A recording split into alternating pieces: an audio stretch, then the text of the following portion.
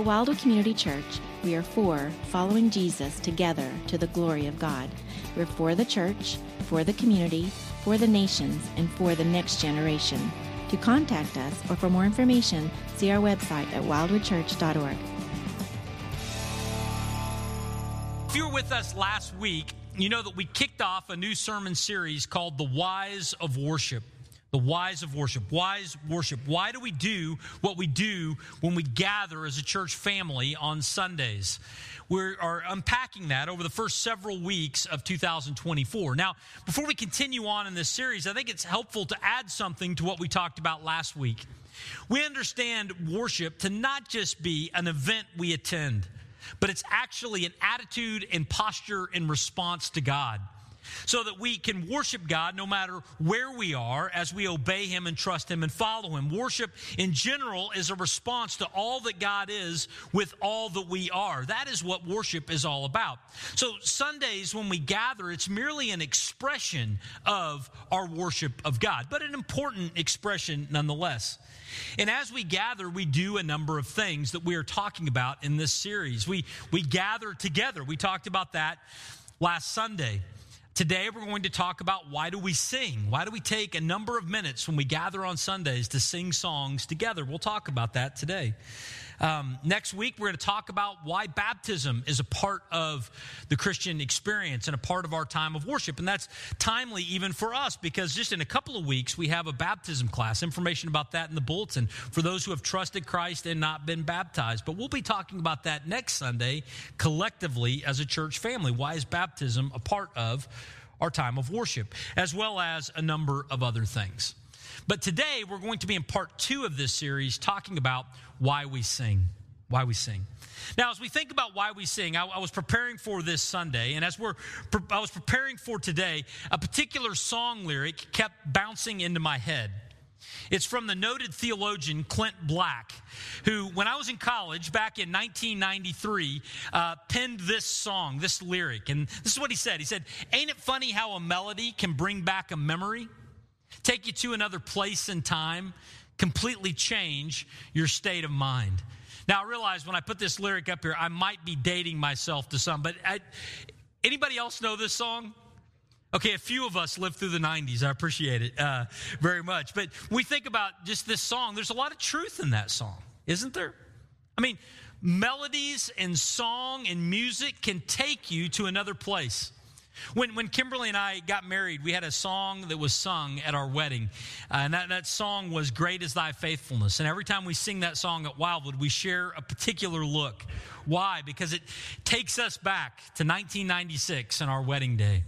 There are other songs that I can listen to, and it takes me right back to the room that I grew up in Bartlesville, my middle school room, when I would turn up my stereo so loud that the speakers would distort. When I hear certain music, it just takes me back to that place and to that time. See, music has a particular power, a staying power in our lives.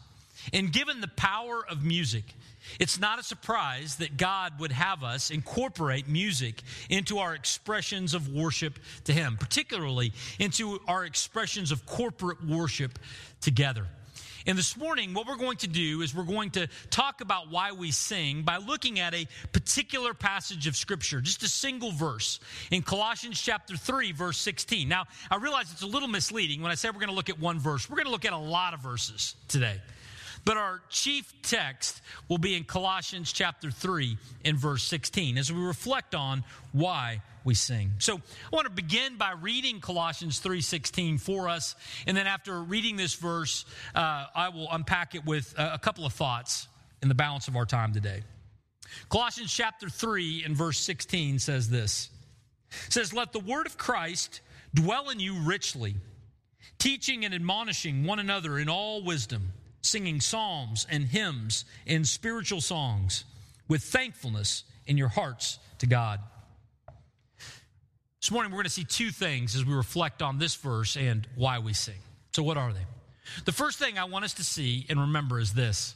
We can encourage one another in song. There's an aspect of music that allows us to encourage each other with the truth that we are singing about. And this is something that comes clear as we look at Colossians chapter 3, verse 16. But before we look at Colossians 3:16, we need to remember that the idea of singing as a part of our interaction with God as his people is not something that is mentioned only once in the Bible. It's not something that only shows up in Colossians 3:16, but it's something that actually is a part of the fabric of Scripture from the very beginning until the very end. So let's take a quick survey of the Scriptures to see singing and its presence among God's people. First place I want us to turn is to the book of Exodus. Exodus, of course, is the time when God called forth his people, the children of Israel, out of Egypt and towards the promised land. Now, when they left Egypt, they went where? They went through a particular body of water, and it was the Red Sea. The Red Sea parted, and they walked through on dry land. That was in Exodus 14. But then in Exodus 15, when they get to the other side, Moses leads the people of Israel singing this song to the Lord. I will sing to the Lord, for he has triumphed gloriously. The horse and his rider he has thrown into the sea. The Lord is my strength and my song. He has become my salvation. This is my God, and I will praise him. My Father's God, and I will exalt him. I mean, that would be exhilarating, right? You think you're going to die, and then you are alive, and God has triumphed over your enemies. An amazing moment. In the response to that moment, they could not just say, thank you, God. They had to put a melody to it. They had to put a beat and a rhythm. They banged whatever they had. They played whatever instruments they had access to in celebration to God for what he had done. This is what God's people do. Why do we gather and we sing? Well, friends, when we gather, we are not remembering God taking us through a sea. We're gathering, remembering this sin that God has forgiven in Christ and the reconciliation that God has provided between us and himself. That's an amazing thing. We gather, we play the instruments we have. We lift up our voices in song together, just as they did in Exodus 15. But it's not just Exodus 15. Let's continue on now and look at 1 Samuel chapter 18, when David takes out a really tall guy named Goliath. When David takes out Goliath, not by his own strength, but by God's sovereign provision. When God works on behalf of the children of Israel through David, what happens? Well, the people came running out to David when he had struck down the Philistine. The women came out from all of the cities of Israel. Doing what? Singing and dancing to meet King Saul with tambourines, with songs of joy, and with musical instruments. There was such joy in the victory the Lord had brought, they could not keep it to themselves. It expressed itself in song and was amplified with instruments. This is what God's people do when they remember and they see, they think about, they meditate on the victory that God has won for us. But it continues on. Let's look at 1 Chronicles chapter 16, verses 8 and 9. When King David here is talking about the Ark of the Covenant arriving in the capital city of Jerusalem. He leads a celebration and he says, "Oh, give thanks to the Lord. Call upon his name. Make known his deeds among the people. Sing to him. Sing praises to him. Tell of all his wondrous works." Again, such excitement and enthusiasm that it needed melody, it needed instruments, it needed a corporate expression together. And so they sing together. We see this also in 1 Chronicles 25 when David is organizing the worship of God. He understands that singing needs to be a part of it. So he gathers together a number of them along with their brothers who were trained in singing to the Lord. All who were skillful was 288. So David prioritizes singing as a part of worship and gathers those who are particularly good at it to set an example and provide leadership in this area to the nation of Israel. Not to worship on behalf of them alone, but to lead them in these expressions of worship. It continues into the Psalms. Places like Psalm 96 that Bruce read for us at the beginning of our time today. It says, "Oh, sing to the Lord a new song. Sing to the Lord all the earth. Sing to the Lord. Bless his name. Tell of his salvation from day to day." And then in Psalm 98, "Make a joyful noise to the Lord, all the earth. Break forth into joyous song and sing praises. Sing praises to the Lord with the lyre and the sound of melody." See, the Psalms are full of declarations about song and singing. As a matter of fact, if you look through the Psalms and you were to isolate the words sing or song, it appears 93 times in the 150 Psalms. And again, this shouldn't surprise us, because what does the word psalm even mean? It means a song set to accompaniment with stringed instruments. That's what the Psalms were. They were songs that were intended to be sung by God's people and accompanied by stringed instruments. And so there's opportunity here for us to go before the Lord. But notice, it's not just an optional thing. It's actually something that is commanded. We are to respond to all of God is with all that we are, and one of the ways that we do that is by singing of His praises together. Continues on into the New Testament. The New Testament in the book of Ephesians in chapter 5, there's a very parallel passage. We'll see this a little later on, but a parallel passage to what we've read in Colossians chapter 3. When Paul writes to the church in Ephesus, he says that they are to address one another in psalms and hymns and spiritual songs, singing and making melody to the Lord in their hearts. So singing is a part of not just the Old Testament people of God, but us followers of Christ as well. And then we see this all the way to the end. In the book of Revelation, in chapters 14 and 15. In chapter 14, there are those who are gathered on Mount Zion, 144,000. And what are they doing? They are singing a new song before the throne. And then in chapter 15, we see those gathered around the sea of glass. And what are they doing? They sing the song of Moses, the servant of God, and the song of the Lamb, saying, "Great and amazing are your deeds, O Lord, God the Almighty. Just and true are your ways, O King of the nations." Friends, singing, as I think you can see, is a part of a Christian's response to God for who He is and for all that He has done. And this is just a survey. We could have spent much more time, but in the time that we have, we're only able to get a taste of the role of singing in the response of God's people to the person of God. So, how might we summarize some of what we have already seen about singing as we reflect on its presence throughout the Scriptures? Few things I might say. The first one is this: singing is not optional. It's not optional. It's actually commanded.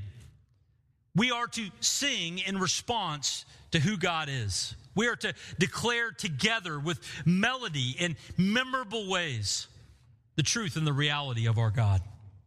Second thing, singing is not filler or a warm-up act.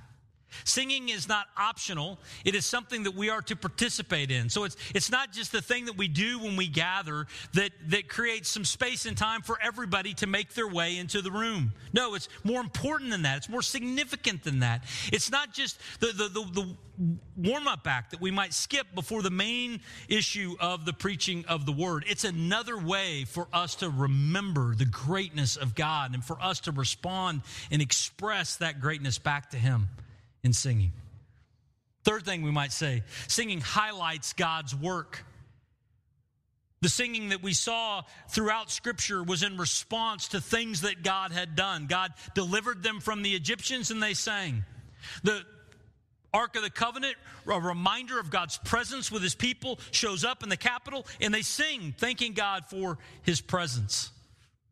When believers gather, we remember what God has done for us in Christ, and we express that in song to our Lord. This is what we do. In the end times, when Jesus is returning to the earth, God's people, you and me, will be singing then of His deliverance and provision as well. So we sing highlighting God's work, but we also, friends, sing highlighting our identity. Highlighting our identity, who we are. We are His. That's why we sing His song. And that's why we sing it together, because we were reminded as we sing together that we are His and we are His together. If you're an American citizen, why do we stand at the singing of our national anthem and put a hand over our hearts before sports games? Because it reminds us that though there may be two teams on the field, there is one country in which this event is being played, and we share something in common. It's a reminder of our identity. And when we gather to worship Jesus as the people of God, what is happening is something very similar. We are expressing our identity as His people together as we sing.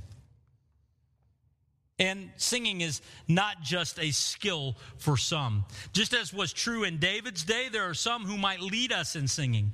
But Those who lead us in something are not the only ones that do it in the church. Those that have the gift of giving are not the only ones who give financially, but they set an example for all of us. Those that have the gift of teaching are not the only ones who study God's word, but they provide an example for us in how to study and understand God's word. In the same way, those who have a particular ability to sing, they just are able to carry the tune a little more, but all of us are to take our voices and add it to the chorus. Singing is a way that we respond to God and we remind each other of our connection together. Now, with that foundation, let's turn back to Colossians chapter 3. Colossians chapter 3, verse 16 begins with this phrase, "Let the word of Christ dwell in you richly." When we're going to talk about singing, why does it begin with a statement about the word of Christ dwelling in us richly? It's because the songs that we sing are not just made up words. They are flowing from the truth of who God is. And how do we know who God is? We know who God is because how he has revealed himself to us through his word. And so when we look at this, it says that the word of Christ, the truth of the scripture.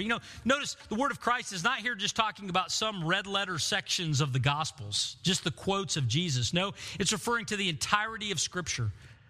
The written word of God and the living word of Jesus have no contradictions. They always support one another. And so when it says the word of Christ is to richly dwell within us, we are to allow the word of God to be what we meditate on, think about, and contemplate. It ought to be what populates the language of our praise that we offer back to God. It ought to be the source of the songs that we sing.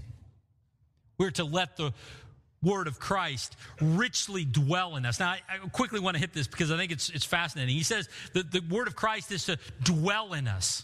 We're to live there. We're not just to vacation there. How do we vacation with the word of God? We vacation with the word of God by looking at the word of God when we go on the retreat, or looking at the word of God when we go to camp, or looking at the word of God when we go to the event. That's something we vacation in. No, we're to let the word of God dwell in us. We're to meditate on it, think about it, study it in a pervasive way throughout our lives. We're also not just to visit it.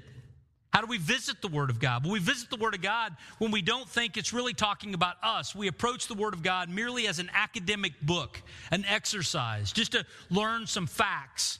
That's visiting God's word.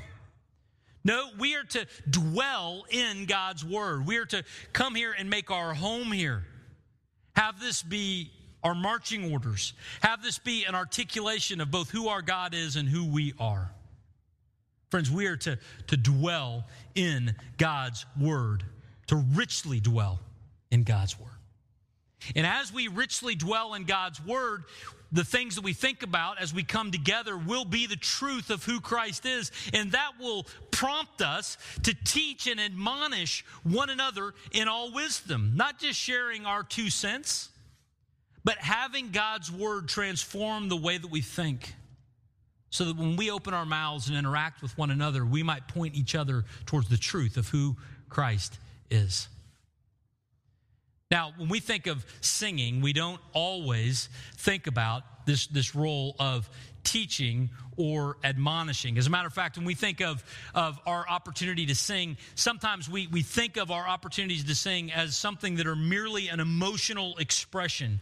It matters how we feel much more than what we say or sing.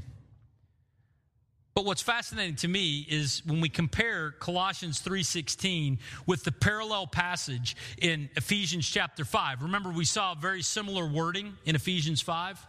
In Colossians 3, it talks about the word of Christ. When we richly dwell in it, what happens is we open our mouths and sing psalms, hymns, and spiritual songs.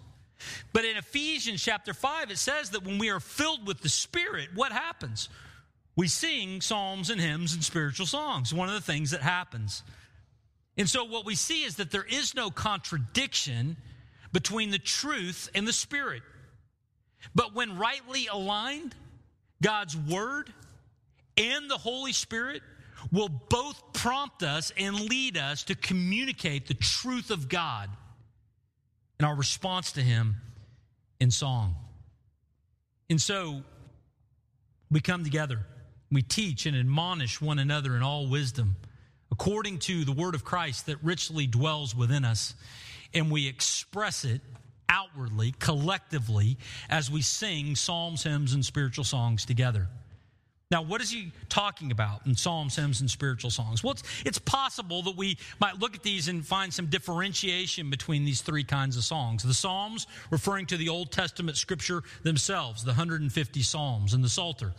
It's also possible when we think of hymns, we're talking about not the psalms, but we're talking about God-focused songs written by men, informed and instructed by the Word of God. Not in the scripture, but added to it by believers later, recapitulating the same truth that we see in Scripture in rhyme and meter.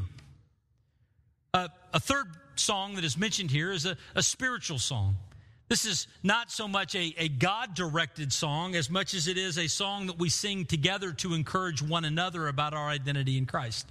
So it's possible in these three things that what the Apostle Paul is doing is he is talking about three different kinds of songs. It's also possible, friends, that he is using these three terms almost interchangeably, as if to say, when you gather, sing. And as you sing, whatever kind of song that you sing, let it be instructed by the word of Christ, which is richly dwelling within you, and let your songs be opportunities to teach, admonish, and encourage one another to continue to follow Christ. This is why Warren Wiersbe talks about this. He says, a singer has no more right to sing a lie than a preacher has to preach a lie. What's he talking about? Well, we remember what we sing, don't we? We'll talk more about this in a moment, but we remember what we sing. You don't remember what I say. I know that. You don't have to remind me of it. Sometimes I'm thankful for it, honestly.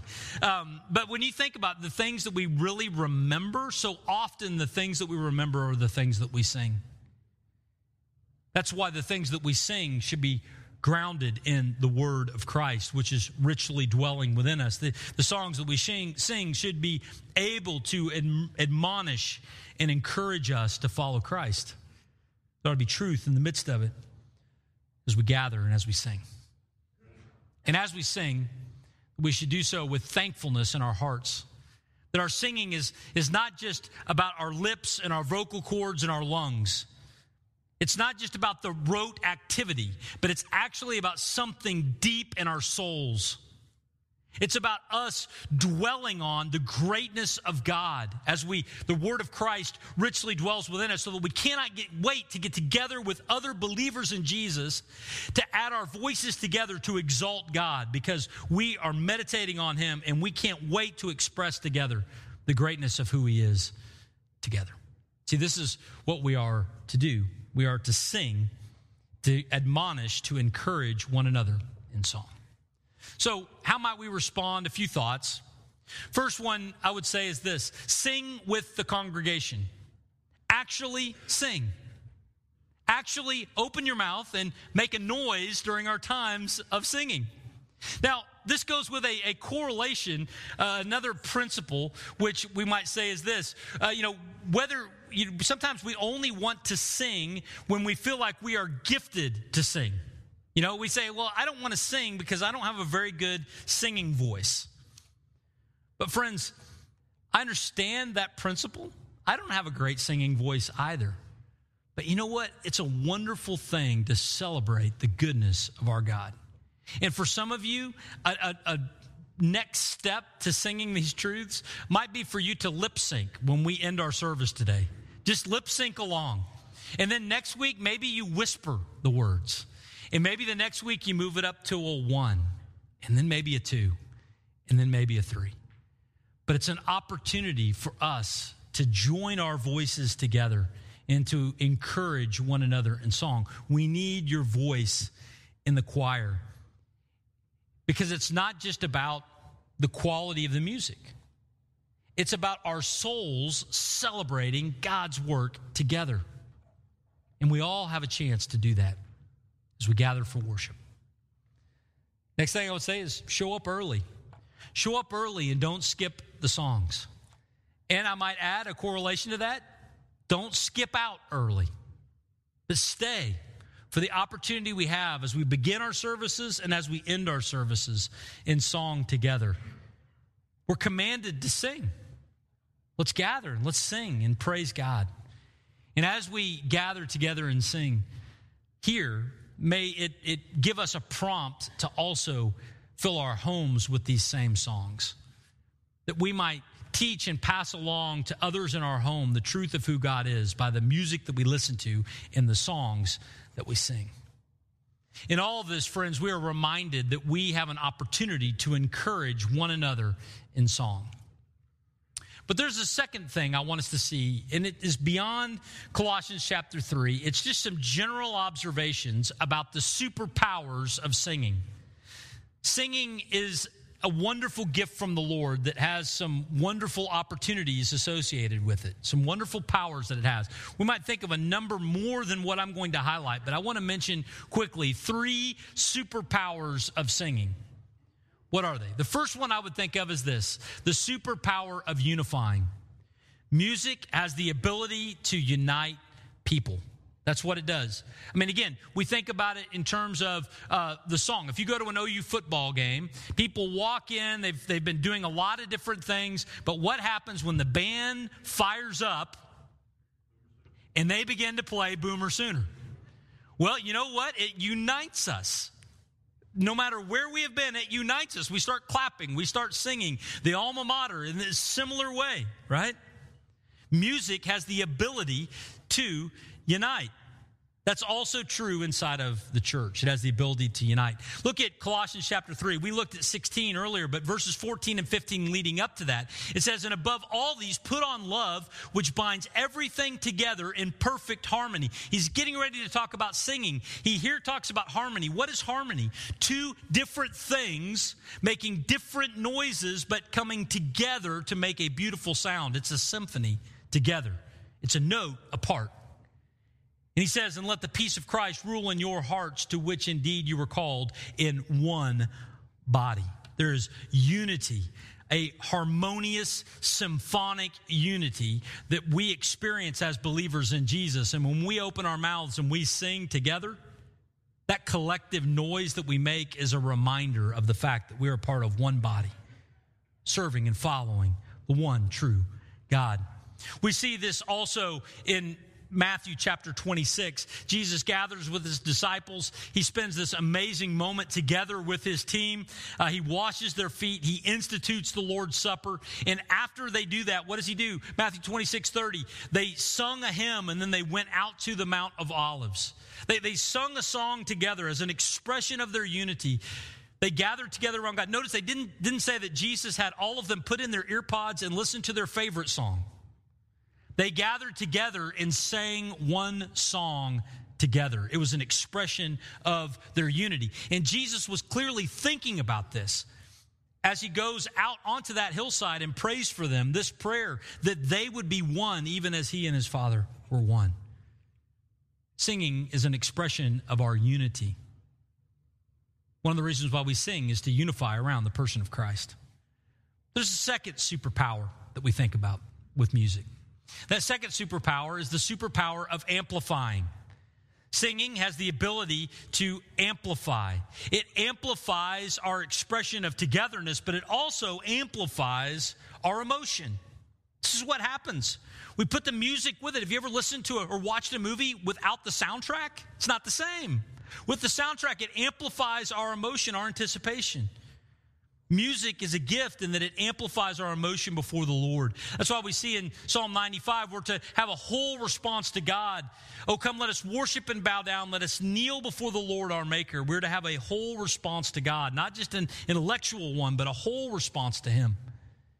Psalm 100, make a joyful noise to the Lord, all the earth. Serve the Lord with gladness. Come into His presence with singing. We amplify our gladness and our joy as we sing together as the people of God. There's an amplifying factor. We know this instinctively, right? This is why we involve music in so many other venues and areas of our life. We are given music as a gift from God so that we might worship Him, not just intellectually, but as a whole response to Him, amplifying our emotion as well in celebration of our God. So there's the superpower of amplifying. But there also, friends, is the superpower of portability. Now, what do I mean by portability? I mean that it's mobile. It travels with us. You know, there are so many things that I forget. But I can hear a song that I have not heard in 30 years, and I will get 75% of the words right. Now, I think I've got 100% of them, but if you check it, there's some errors in there. There's some dad math of how I'm putting the words together. But I just want you to know that when we hear music, we're able to remember the music. It's portable. It goes with us. Songs that we have not heard for a very long time. This is true in so many other areas of our life. We need to remember its application in our spiritual lives. Music, the music of the Lord, is with us when we need it the most. I love this section of Scripture in Acts chapter 16 where Paul and Silas go to Philippi and they preach the gospel, and they are arrested because they are preaching the gospel, and they are beaten, and they are placed, bruised and bloodied, into the deep, dark dungeon where their hands and feet are bound. And in the middle of the night, what are they doing? They're singing. They're not complaining. They're not saying, woe is us. They're not saying God has abandoned us. They're singing. They were singing songs that they had learned before. They didn't have the scroll with them. They didn't have the Torah with them, but they had the music of the Lord with them so they might teach and admonish and encourage one another and those around them with the truth. Music is with you when you need it the most. You know, a number of years ago, my wife had a kidney transplant, and I still remember there was a particular time. She's doing great now, by the way, but there was a time where there was some really bad news that we were learning about how this was going, and things were looking pretty rough. And I remember in that moment, I didn't even have a friend beside me, but you know what I had with me in my soul? I had the music of the Lord, and I just didn't even have my own words to pray, but I had a song to sing to God in that moment. Music has the superpower of portability, friends. When we sing these songs and we remember them, they can comfort us and encourage us when we need them the most. See, singing has some superpowers. Aren't you thankful that God has given us music? This is why we sing. Now, I say all of this in preparation for us applying this message. Now, sometimes I say, now, this is something for you to do this week. This message we get to apply right now, or almost right now. I'm going to pray, and after I pray, I'm going to have us stand. And when we stand, we're going to have the chance to sing a song that we have not sung on this stage maybe in a while, but many of you will know it, that we might sing out together its truth and remind each other of who God is. Let's pray. Lord Jesus, thank you. Thank you for this great truth that we have looked at today. Thank you for this gift of singing. Thank you that we are able to celebrate you as we gather, your faithfulness, your glory, your power, your love. Lord, thank you for the gift that music is, that allows us to unify around you and to amplify our emotions. Lord, I pray that you would encourage us now, even as you are honored as we sing your truth together. Then sing our souls, our Savior God, to thee, how great you are. In Jesus' name, amen.